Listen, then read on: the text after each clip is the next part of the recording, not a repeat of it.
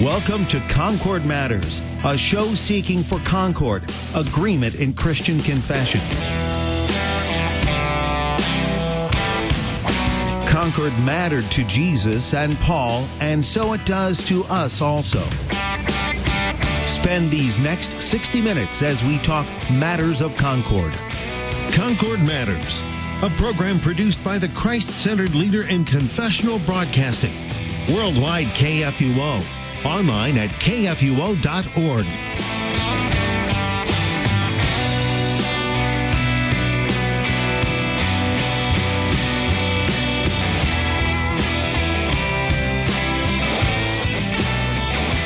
Good afternoon and welcome to Concord Matters here on Worldwide KFUO. We're coming to you live on this Tuesday, February 20th, 2018, from the studios of KFUO here at the International Center of the Lutheran Church, Missouri Synod. I'm your host for this program, Pastor Charles Henriksen. I'm the pastor of St. Matthew Lutheran Church in Bonne Terre, Missouri. If you want to find out more about what's happening there, go to our website, stmatthewbt.org. Today we'll be talking about mainly about the practice of confession. We'll have a little recap on last week's topic on the Holy Supper, but we're going to mostly go into the Apology of the Augsburg Confession, Article 11 on confession. And we welcome your comments or questions during our program today. We have a toll-free number all across North America. That toll-free number is 800-730-2727. Again, 800-730-2727. And locally here in rainy St. Louis, our number is area code 314-821-0850. Again, 314-821-0850. And you can also email us your comments or questions during this program. That email address is kfuo@kfuo.org. Well, today I don't know if we've got enough oxygen in this room with all the air that will be heated up with three hosts at one program. All three of these gentlemen in the studio today, we have all hosted programs here on KFUO, and the other two gentlemen in the studio next to me are Randy Asbury and Sean Smith, both of them familiar voices here on KFUO. Welcome, gentlemen. Are you calling us bags of hot air? Yes. I resemble that remark. Yeah, you resemble that remark. So it's kind of a necessary thing to fill the air, isn't it? When you're hosting a program, you have to be able to speak and fill the time. Well, we hope we have something beneficial to say, too. Some good content. Talking about confession, yesterday I was on guest hosting Thy Strong Word, and we were covering 2 Kings 9. And I thought, well, are we going to be able to get this whole chapter in during the hour? Well, we're coming up on 7 minutes before the end of the program, and we had covered the chapter. So then we but it was useful stuff that we did. So welcome, gentlemen. First of all, Randy Asbury, you are the pastor of Hope Lutheran Church in South St. Louis in the city. Yes, and where can people find out more about what's happening at Hope? HopeLutheranSTL.org. HopeLutheranSTL.org. And then Sean Smith, who kind of got his start on this program and then was elevated to a regular when Jonathan Fisk hosts it, and sometimes Sean hosts it as well. Welcome, Sean. Great to be here as always. And where are you, pastor? I am pastor of a dual parish in southern Illinois, St. Paul's and Wine Hill outside of Steelville, and then Emmanuel West Point outside of Campbell Hill. Very good, very good. So, Sean, I especially wanted you here as a guest today because last week you and Fisk and Ill were talking about Apology Article 10 on the Holy Supper, and I listened to the program when you read the whole article, which was not that long, and then at the end of the program you said, well, we quite haven't finished talking about this. We'll pick it up next week. So what did you want to pick up? Now let's just talk about briefly what was the point in Article 10 of the Apology. Well, they were mainly reaffirming the point that we do believe in the real presence of the Lord's Supper. And what do you mean by that term? that Christ is truly present in his body and his blood in with and under the bread and the wine. All right. And that they were, and we talked at length about it, so go check out the on-demand thing, on-demand archive from last week. And we talked at length about how at that time they're really showing solidarity with the church of the true presence and not so concerned with the areas that we do differ in terms of transubstantiation, that doctrine of the Roman Catholic Church. But they wanted to reaffirm that, they don't believe, as say the Anabaptists and things do, that deny the real, deny the real presence. And we had several call-ins last week, which was great, and we were interacting on this point. And then Pastor Fisk brought up a point from Francis Pieper, his Christian Dogmatics book, and didn't have it in front of us, and we were trying to discuss that, and we ran out of time, and then I forgot what week it was, and so I said, we'll continue this discussion next week, and then it was your show this week, so thanks for having me back on. But essentially, not to belabor that point, but I do think it's helpful to continue that discussion. What Jonathan Fisk was referencing, I'll just read very briefly from Pieper here. It says, from the fact that only the institution of Christ makes an observance his supper, it furthermore follows that the Romanists and the Reformed do not have the sacrament instituted by Christ, inasmuch as they perform a rite which lacks the institution of Christ. And then later on, this is in volume 3, by the way, on page 370 and 371. Later on, it says, though they may retain the sound of the word, so too the Reformed do not administer the supper of Christ, because they publicly renounce the meaning of Christ's words of institution. Mm-hmm. And so where I had left it, and we were running right up against the time, and so we didn't really get to talk about this, where I had left this was I had answered Pastor Fisk's point, which is that they don't have the supper, by saying, well, they do and they don't, because the thing that we say as Lutherans makes the supper is the word of Christ. And so here even when he says, this is my body, this is my blood. Exactly. And that word is effective. And so much so that even in our confessions, we say that, an unbeliever can administer the supper, and it really is the supper. Mm-hmm. What Pieper's point here is when you're gathered together, and this is why closed communion and all these issues play in, when you gather together in a community that publicly denies that there is the real presence there, and you get all sorts of strange practices, like the Reformed like to break the host in front of the congregation, in essence, to say, look, there's no Jesus in here, it's just bread. They're publicly denying the real presence there. And so Pieper is saying, in accord with our confessions, and he cites the formula and so forth, where we say they don't have the supper because they're strictly saying we're not celebrating the supper as Christ instituted it. How that plays out into the minutiae, the detail, I think is a very long conversation that we could talk for ages at, which we don't want to do. Let me just try to get at the point here then. So some churches that deny in their teaching, they will not say that Christ's body and blood is what you're receiving in your mouth, that it just represents it. I've even visited a church once where the pastor even said, this represents Christ. He even changed the word. Mm-hmm. But also where they may say the word, this is my body, they don't really, what they mean by is represents. Now, a couple of years ago, I visited a so-called Vineyard church. I did not commune there, but I was visiting with a friend.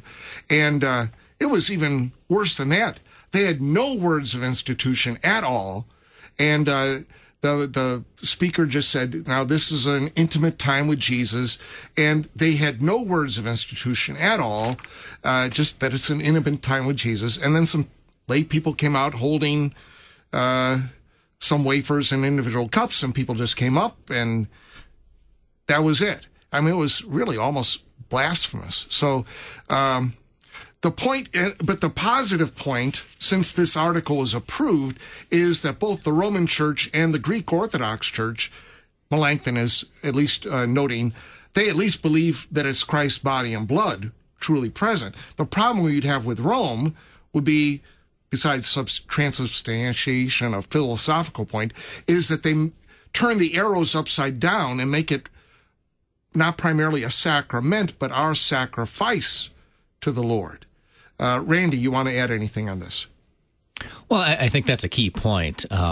What the apology is saying is we're with the Roman Church and the Greek Church on the matter of what is there, who is there, Jesus and his body and blood. We can differ on these other points, but we can acknowledge and admit that we are teaching the same things. The Roman Church does have the body and blood of Christ. They might be misusing it, saying it's a sacrifice. The Greek Church has the body and blood of Christ. But we differ in other articles of the faith as well, which we really don't have time to get into here. But that's the focus of Article 10 in both the Augsburg Confession and the Apology. It is the body and blood of Christ. Right. Don't mix Fair us enough, up with period, done. That's the point. Don't mix us up with the Zwinglians who that's right. Who crassly deny that it is the body and blood of Christ. Yeah, and if I could just kind of wrap it up too, and this is where last week what I tried to bring it to was, I think it's perhaps maybe the wrong question to ask, do they have the supper or not? Because ultimately, I don't know that I can actually judge that. But what we can judge is by your confession of what you're practicing. And here you can certainly go to 1 Corinthians 10 and 11, which is exactly what St. Paul is concerned with the Corinthian church. By what you're confessing and what you're doing here isn't what Christ instituted. So let me remind you again what he did institute and what we rightly believe, and let's be faithful there. I tell people the two big things about the sacrament that really is necessary in our church is that it is the true body and blood of Christ that you're receiving, and that it's for the forgiveness of sins. And most American churches deny both of those points. That they don't believe it is the body and blood of Christ, and they don't believe that it actually confers the forgiveness of sins. So both the nature and the benefit, if you go to I've never heard of a non-denom church that actually teaches explicitly, this is the body and blood of Christ, and it confers the forgiveness of sins. They all, even though they call themselves non-denominational, they always take the Zwinglian or Calvinist position, or they just punt on the whole thing altogether and say, do with it as you wish. Which is really quite an unhelpful practice. Yeah. All right. Well, that's our little recap and review of Article 10. And now we're going to move into Article 11 on confession.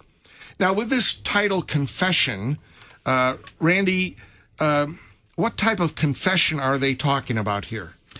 Well, I think we go back to the Augsburg Confession itself, Article 11, where they explicitly talk about private confession and absolution. They use the term private absolution, but to have absolution, well, it might be good to confess something first, right, to be forgiven of.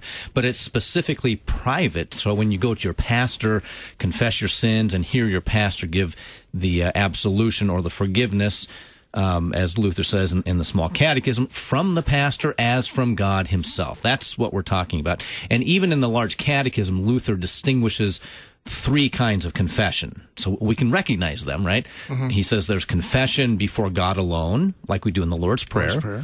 There's confession before the neighbor alone, like when my neighbor sins against me. And then there's confession, Luther calls it before a brother. Well, he refers to the brother as the pastor, right? Yeah. What we're talking about here in Article 11. And it's also interesting to note, back in the Augsburg Confession, they really made three main points in a tiny little article. One, that we teach that private absolution should be retained in the churches. And another point is it should not be allowed to fall into disuse. And the third point is listing sins is not necessary for confession. Yeah. So kind of these 3 points that they put out there in the Augsburg Confession. Then the Roman Church came back with the Confutation. And then Melanchthon writes the Apology. And what does he say at the beginning of this article in the Apology? They agree. Yeah. They approve this. That we retain private confession. In fact, you recall, by the way, we're using the word confession here without even noticing it in two different, it's really the same idea, but in two different external entailments. The meanings. The Augsburg Confession, meaning confessing our faith, and then private confession, confessing our sins. So to confess is to say. So when we confess our faith, as in the creeds and confessions, we're agreeing with what God has revealed to us in the scriptures. And when we confess our sins, we're saying what God says about our sins, that we are sinners, that these things are sin, and and so forth. So it's the root idea is to say together with God, whether we're talking about confessing the faith or confessing our sins. Now, you mentioned the Augsburg Confession, which this apology is going back to, and Article 11 is very brief, just a couple of sentences. I'll read it here. So this is what they're responding to. Our churches teach that private absolution should be retained in the churches, although listing all sins is not necessary for confession. For, according to the Psalm, it is impossible. Who can discern his errors? Psalm 19, verse 12. And so then the Roman Confutation came back and said, okay, this is all right. You're retaining private confession. But they add a little correction to that. So here in Article 11, Melanchthon takes this up under confession. Pastor Smith, private confession? Isn't that too Catholic?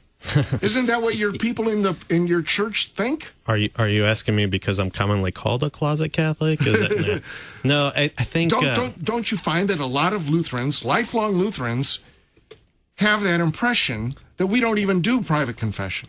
Yeah, I think it's interesting how often in our Lutheran churches, when you do something that actually belongs to the Church Catholic, the universal Christian church, as we have always confessed and believed, you kind of, well, we don't do that as Lutherans. And it's like, well, actually we do. We didn't throw the baby out with the bathwater. We got rid of the abuses of it. Yeah. And so this is what happens when it comes to confession, is that we got rid of the abuses of it. And they're going to nail one of these right away in the first paragraph here, of kind of the listing of all the sins and things of that nature, and the command that you have to go to it. Whereas we say, no, this is a good Christian practice that is very beneficial for you. Make use of it. And when you realize the beauty of it, I think I was actually on the show when we were going through the large catechism, and we had Luther's brief exhortation to go to confession. And we talked about this then, where, Luther beautifully writes in there, he's like, if you realize how beautiful this is, you would beat down the door of your pastor and demand, hear my sins and absolve me, So we definitely didn't get rid of the practice. We got rid of the abuses, and unfortunately it's fallen into disuse in our congregations. Yes. And I think I think it's not been to our benefit. It has not. Yes. Randy, you want to add something on that about it being too Catholic, or that people think that we got rid of it in the Lutheran absolutely. Church? How much time do we have on that one? Go. Yeah, I think that's a kind of a red herring of sorts. That seems to be a uniquely American thing, that we object to something just because the Catholics do it.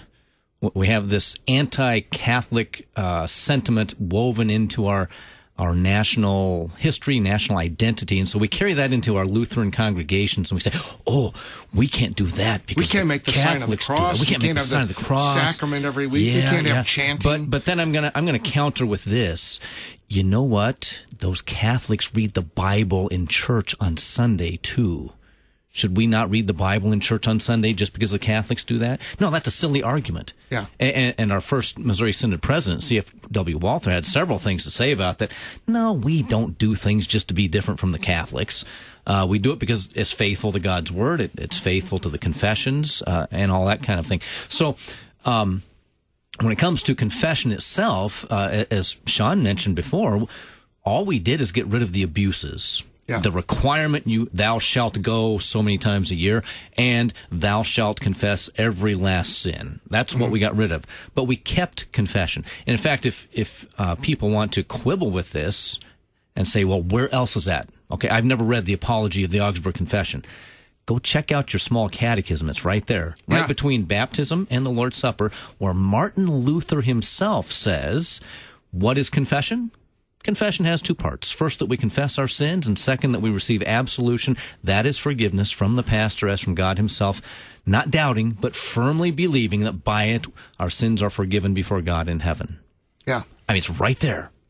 And what I think is really quite interesting, too, is that if you see here in the Apology of the Augsburg Confession alone, just the last few articles with baptism, the Lord's Supper, and then here with confession, we are more concerned with looking like the Reformed or the Zwinglians, the Anabaptists, than we are with looking too Catholic. We're actually showing our solidarity and condemning what the others are doing. And I wonder why in American Lutheranism we're not concerned with. I mean, personally, I'm more concerned with that as I see it in my own parishioners and even in my own upbringing and so forth. It's like, when are we going to stop worrying about being too Catholic and start worrying about being too Reformed or non-denominational or Zwinglian or things? Well, in fact, I think we need to embrace being Catholic, properly understood, in the best sense, because what the Greek word means is according to the whole, the whole of Christendom.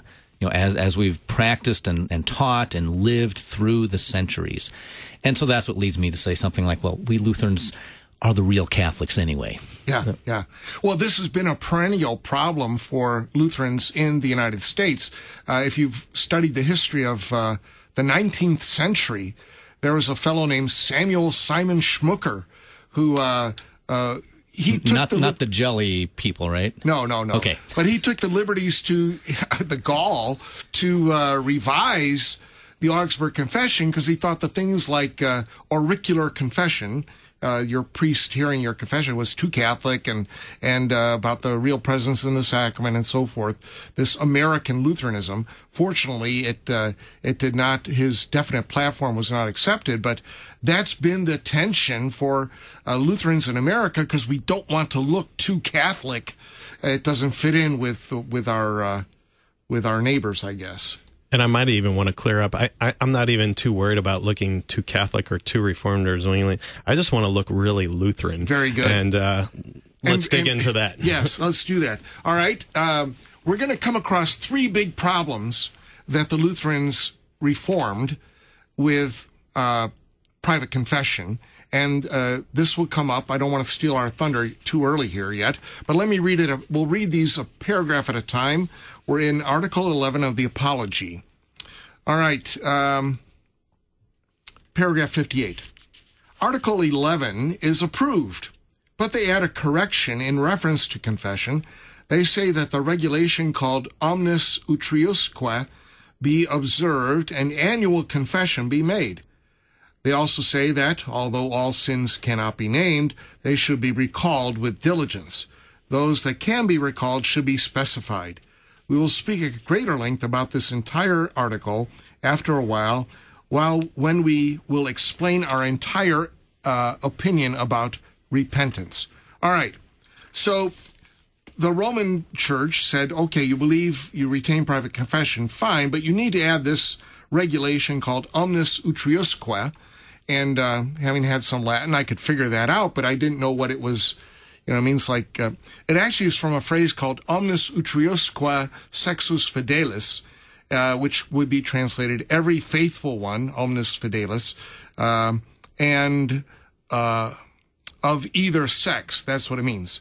And it's the beginning of a decree from the Fourth Lateran Council in the year 1215. I don't know, did either of you guys look that up? Yes, I did. It's actually Canon 21 in that, which we're referencing. And this isn't all that strange to us either. You say it comes from the first few words. We do this with hymn titles, right? We take the first few words and that becomes the title. But the basic summary of this canon that you were just referencing there, it commands that every Christian who has reached the age of reason or discretion, which is an interesting thing that Catholics actually have this, much like a lot of your Zwinglians might have as well. But when they reach this age of reason or discretion, they are to confess all his or her sins to their own parish priest at least once a year, and then receive the Eucharist at least at Easter. And so it's this command again that you have to confess all your sins. You have to list them all at least once a year, and you have to receive the supper at least once a year. And he also adds, and that also added, an endeavor according to his strength to fulfill the penance enjoined unto him. We'll get to that in a little bit. Yeah. But the relevant point here, the salient point, is this demand that you have to go to confession at least once a year. And then what about this naming of sins, Pastor Asbury? I get a kick out of this. It says... They also say that although all sins cannot be named, they should be recalled with diligence. What is that? We recognize you cannot confess all sins or name them, but go ahead and try anyway? And be specific about it. And be specific about it. So maybe there was a glimmer of hope they were getting at, well, maybe we can't get all of them, but they still, the Roman Church still wanted to say, no, you better do a darn good job of getting every last one that you can remember in there, right? So again, the hand of the law coming on there. Pastor Asbury, I'm going to visit you for confession here after the show, and we'll be there. You better confess every last one. We'll be one. there at least until this time next week. So okay. Yeah. We'll get more into the enumeration of sins later in this article, but these are the first two problems that Melanchthon mentions, which is that it's a mandatory annual confession of sins and that the enumeration of specific sins is required. We'll come back to this after our break. You're listening to Concord Matters on Worldwide KFUO.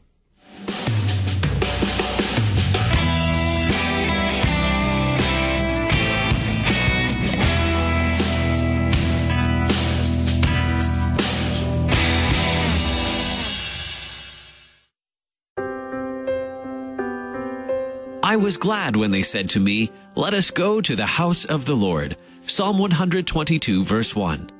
Each weekday, the servants of God at the LCMS International Center gather together to receive the gifts of God in His Word. I invite you to join us weekdays 10 a.m. for a live broadcast of daily chapel services on KFUO, Christ for you, anytime, anywhere. Concordia University, Wisconsin in Mequon overlooks a half mile of beautiful Lake Michigan shoreline. CUW campus is located 15 miles north of Milwaukee with over 70 undergraduate majors, 28 graduate degree programs, and doctorate programs in pharmacy, physical therapy, occupational therapy, and nursing practice. CUW offers online learning and accelerated learning at one of 9 Wisconsin centers and one in St. Louis. Traditional or accelerated education. CUW has the program for you. CUW.edu. Thy strong word bespeaks us righteous, bright with thine own holiness. What an unspeakable blessing to be able to open the scriptures together every single day and spend time listening, pondering, and proclaiming what they unfailingly reveal. God's great love for you and me in Jesus. Thy Strong Word, weekday mornings at 11 on Worldwide KFUO. Underwritten by Lutheran Heritage Foundation, lhfmissions.org. As the torch was lit at the 1992 Winter Olympic Games in Albertville, France, people questioned men's figure skater Paul Wiley's spot on the U.S. team. But in that 16th Olympic Winter Games, he took home the silver in the men's figure skating. Paul Wiley to receive his silver medal. Wiley first competed in the Winter Olympics in Calgary, Canada in 1988. But a mishap early in his program ended his hope for a medal. But he said that 2 verses from the Bible flashed through his mind, helping him continue. Psalm 37:24, "The righteous shall fall, but shall not be utterly cast down." And Romans 8:28, "And we know that in all things God works for the good of those who love Him." Engage with the Bible with this book of all books. Brought to you by Museum of the Bible in Washington, D.C.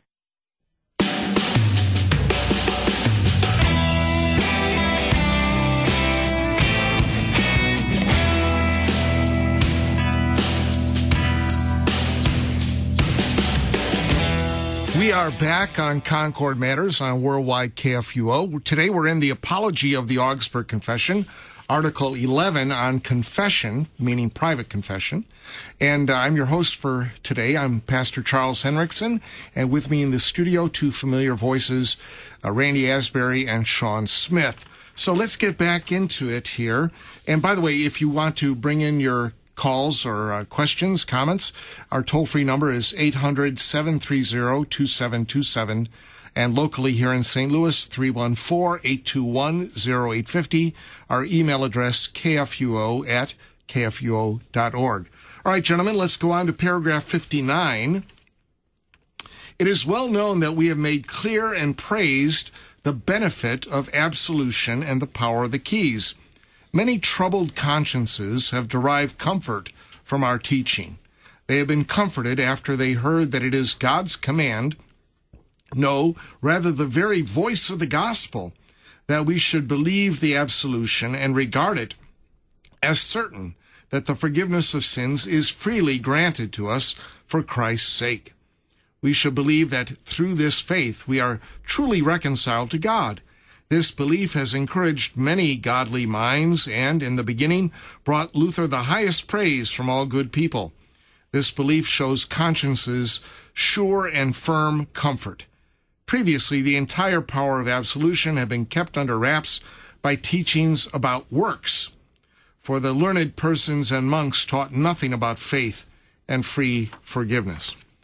Pastor Asbury, what is the benefit of absolution here that Melanchthon is extolling? Yeah, he's talking about, we keep this because of the benefit. It's a good thing. It's not a torture. It's not a punishment. It's not go to your pastor and get some penance and say 5 Hail Marys and 3 Our Fathers and call me in the morning sort of thing. There's something unique to it. It's benefits. I'll turn to Luther in his exhortation to go to confession from the Lord's Catechism. We can talk about the forgiveness like we have. Your sins are lifted from you. They are given to Christ. Talk about this word absolution. He's using the word absolution here. He could say confession, but he's highlighting the absolution. Yeah, the absolution, I'm going to say it this way. The absolution is what is commanded by our Lord Jesus. Look at John chapter 20. We call it the office of the keys. We can also call it holy absolution, where Jesus tells his apostles, and then also carries on into the church, especially the office of the ministry, if you forgive anyone his sins, they are forgiven. If you do not forgive them, or if you withhold them, another translation, they are withheld, right? And so that's the office of the keys, is to give out that forgiveness. That's the absolution, absolving. So it's like if you're weighed down with your sins, to remove them, that burden off of you. Remove the burden off of you. We can also play with that word a little bit. The solution of absolution, it dissolves the sins away, it washes them away. Here's another benefit that Luther highlights in his bit from the Large Catechism. If you are poor and miserable, then go to confession and make use of its healing medicine. He who feels his misery and need will no doubt develop such a longing for it that he will run toward it with joy. And then a little bit later, so we teach what a splendid, precious, and comforting thing confession is. Furthermore, we strongly urge people not to despise a blessing that in view of our great need is so priceless. Notice the pricelessness of it, the healing medicine of it. This is the benefit. You are restored in your relationship with God. That sin is forgiven you. And I don't know about you guys or anybody else listening, but I have lots of sins, I'll confess. And some I know, some I don't.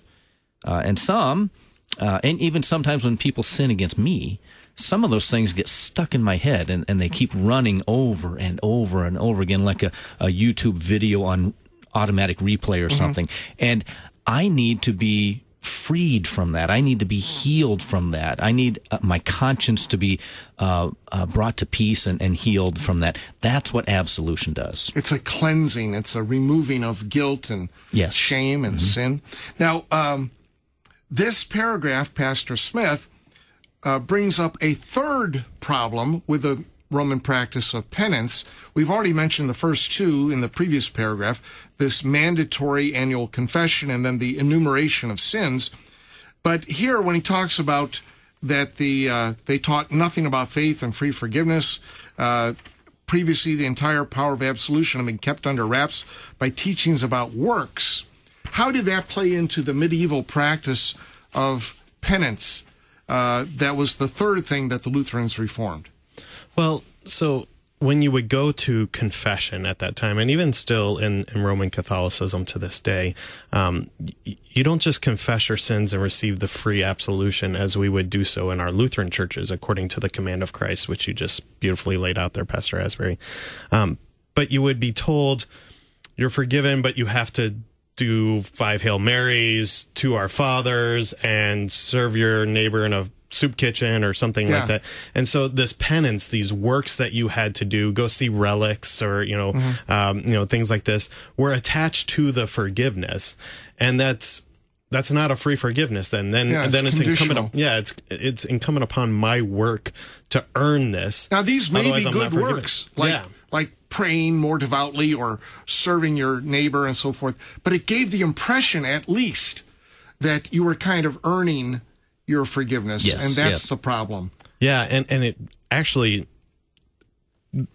increases the burden on the conscience. And we see this especially in Luther's life, that he was so burdened by this, he never heard the free absolution of his sins, that he would just go at painstaking lengths to try and confess all of his sins and to do everything that he could. And it created a lot of anger towards God as a result of this. And that, I think probably what spurred on the Reformation just about more than anything is that when he found that gospel, it was just so freeing and so beautiful. He was like, look, I want everybody to know how I feel right now, that my sins are forgiven for Christ's sake, and I don't have to do anything to earn it. The law says do this, and it is never done. The gospel says believe this, and it is already done. Yeah. Paraphrasing Luther in the Heidelberg Disputation.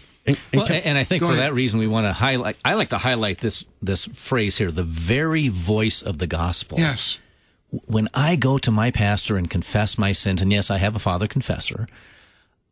When he speaks the absolution, that's the very voice of the gospel. That's Jesus speaking, saying, "Your sins are forgiven." Those specific sins. And that's a wonderful thing. It's a freeing thing. Into my ears, yeah. For that specific thing I did or said, that's lifted from me. My conscience can be healed, and all that good stuff, all those benefits there. The voice of the gospel, that's what this is really all about. Mm-hmm. I come to love my pastor, my father confessor, as you say, all the more because I hear that sweet, sweet gospel spoken through him. I mean, it's great that we have lots of listeners that listen here to KFUO Radio, and we're glad to provide this great teaching and so forth, but nothing can supplant the beauty of the gift that God gives you in a pastor to serve you, to speak this gospel directly to you. Right. And this key line here, many troubled consciences have derived comfort from our teaching. I know that, I feel that when I confess my sins and receive that absolution. And I think it's interesting that in this discussion of kind of the throwing out of practices because they seem too Catholic and so forth, I think it's too, it doesn't benefit us because you see, I was thinking about this the other day, practices like fasting would also fit in with this. And, so we don't do that in American Christianity anymore, but we pay lots of money to diet programs, right? And so we're trying to earn this work that way, right? Same thing, but to a larger extent, I think, when it comes to confession. People don't make use of this beautiful gift that you don't even have to pay for. Your pastor will gladly hear this and pronounce the absolution to you, but they'll spend lots of money to go to counselors and psychologists and things like that. And every time, I'll see them and I'll say, why don't you consider coming to your pastor and let's go through confession.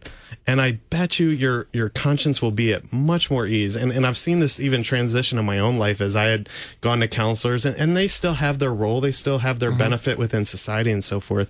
But just to hear that free absolution, the forgiveness, it really does put the conscience at ease, and you don't have to pay for it. And I think that we would see a lot more benefit in our Christians living their lives in faithfulness to God, to use the gifts that He has given them. So we retain private confession, but the question is, do our people use it?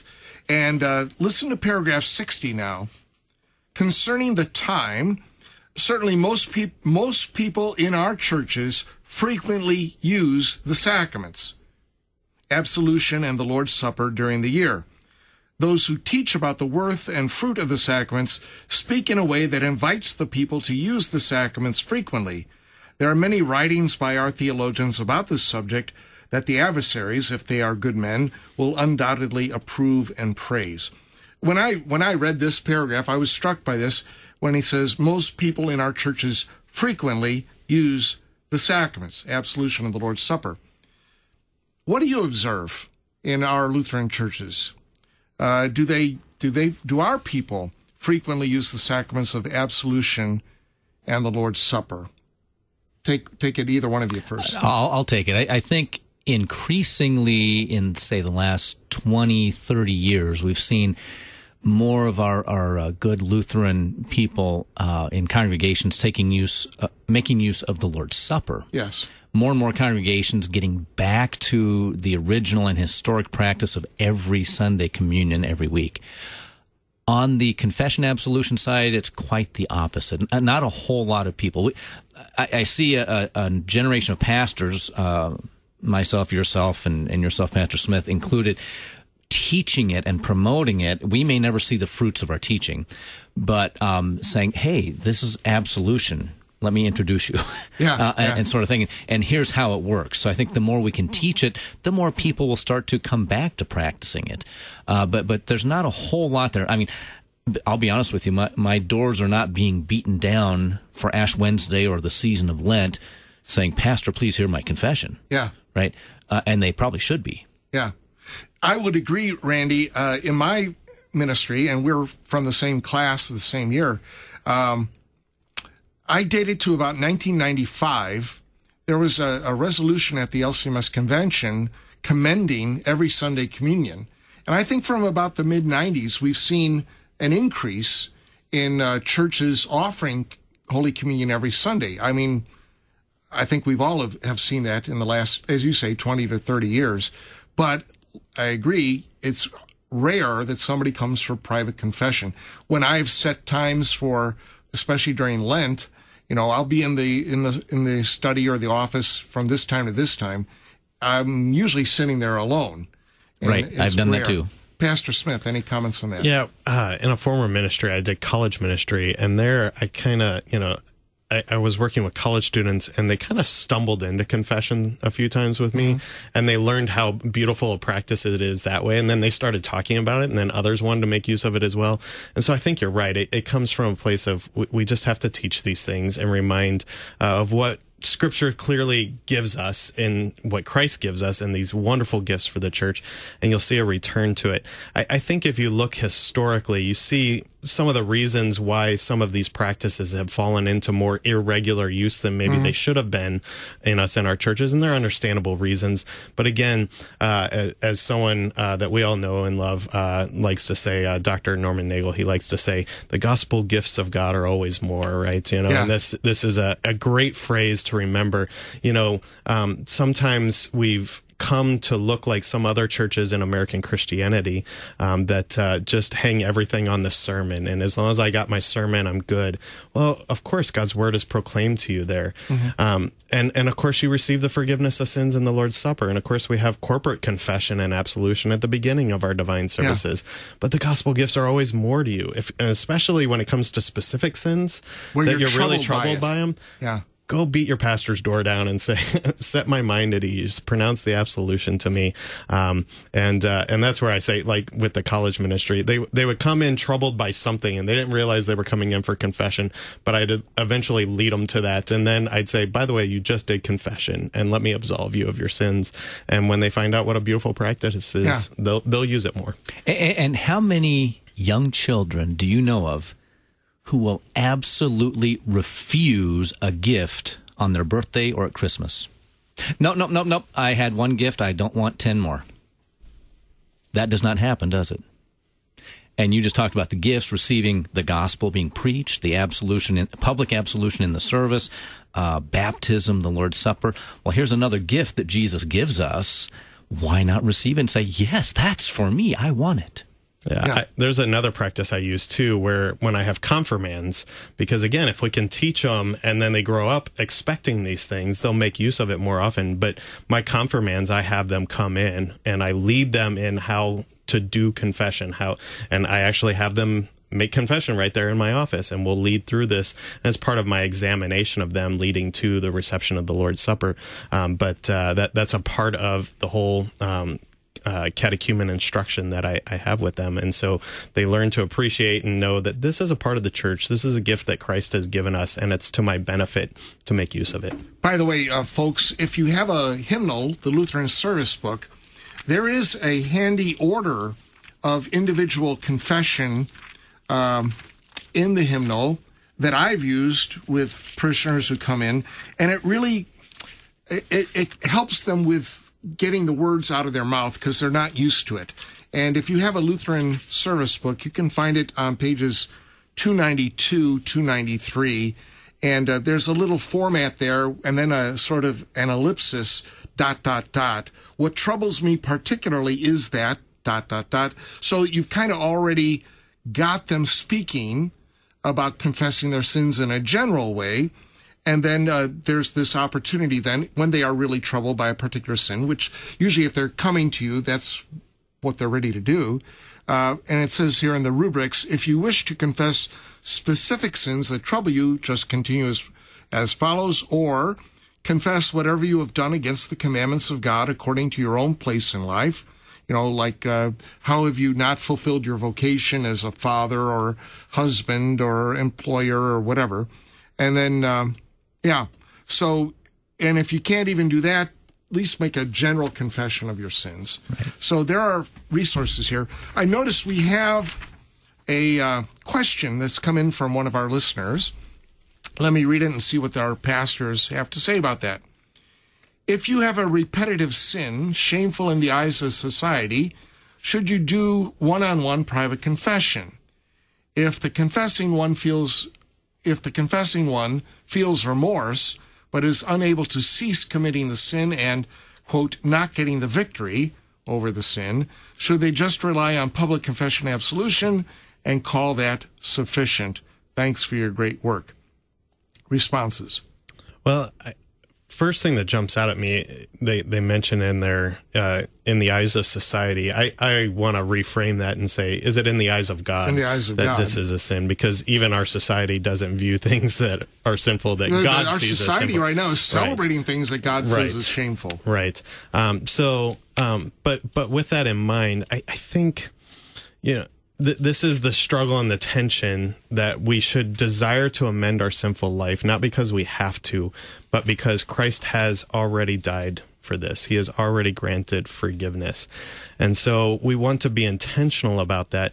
But as far as, what means you use to continue to wage war against this struggle that's going on within you, I would say make use of multiple means. The gospel gifts are always more. Of course, continue to be in the divine service, continue to use corporate confession absolution, approach the Lord's Supper in a worthy manner. Now, I would say if you have no desire to amend your sinful life, then as Lutherans and based on our confessions and the teaching of the Small Catechism, that would be a place where we might consider not to participate in the Lord's Supper because we have no desire. Hopefully you're struggling with this. Yes, as long as you're struggling with it, I would say you're there. But if you have no desire, perhaps not that. But yeah, continue to see your pastor, continue to work with him, and living our sanctified, that is how we live in a holy way, lives. There's tools that he can give you and work with you on to continue to wage this battle. But I would never limit myself, and I do not limit myself in my personal life, even apart from being a pastor, to just one means in which to wage war against the devil and his temptations. I'm going to use all the gifts that God gives to us for that means. And on that note, I would add this, also pray. Right. Certainly. Pray, Lord, take this sin from me. Strengthen me against the temptation. If it's a repeated sin, as the listener listed there, we need that help. Lord, take this away from me, and keep praying. I'm thinking of the man who prayed to Jesus, Lord, I believe, help my unbelief. Right? Yeah. That's really what we're doing in this case as well. Lord, I'm a sinner. Help me wrestle with this sin. Right? But I'd also like to touch on the whole repeated sin thing, because I get asked that a lot. Pastor, what if I keep committing the same sin? Well, then keep going back to confession, right. Keep confessing it.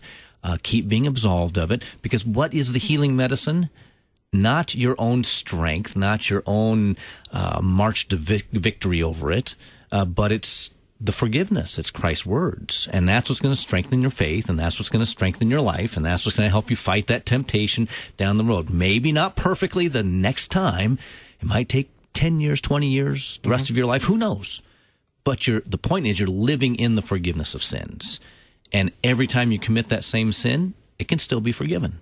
And if you don't believe that Jesus forgave that sin the first time, well then repent and confess that too.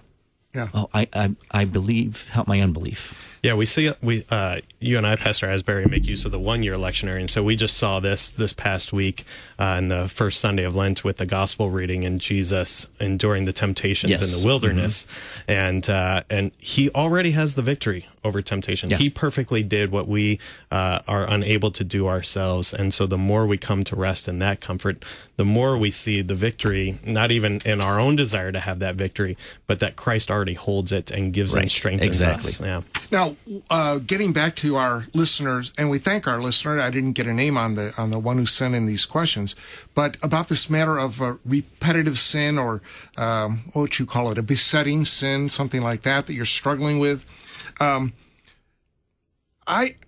some occasions, and it's a careful line to walk between pronouncing a free, unconditional absolution and then maybe a follow-up on accountability or counsel. Do you know what I'm getting at?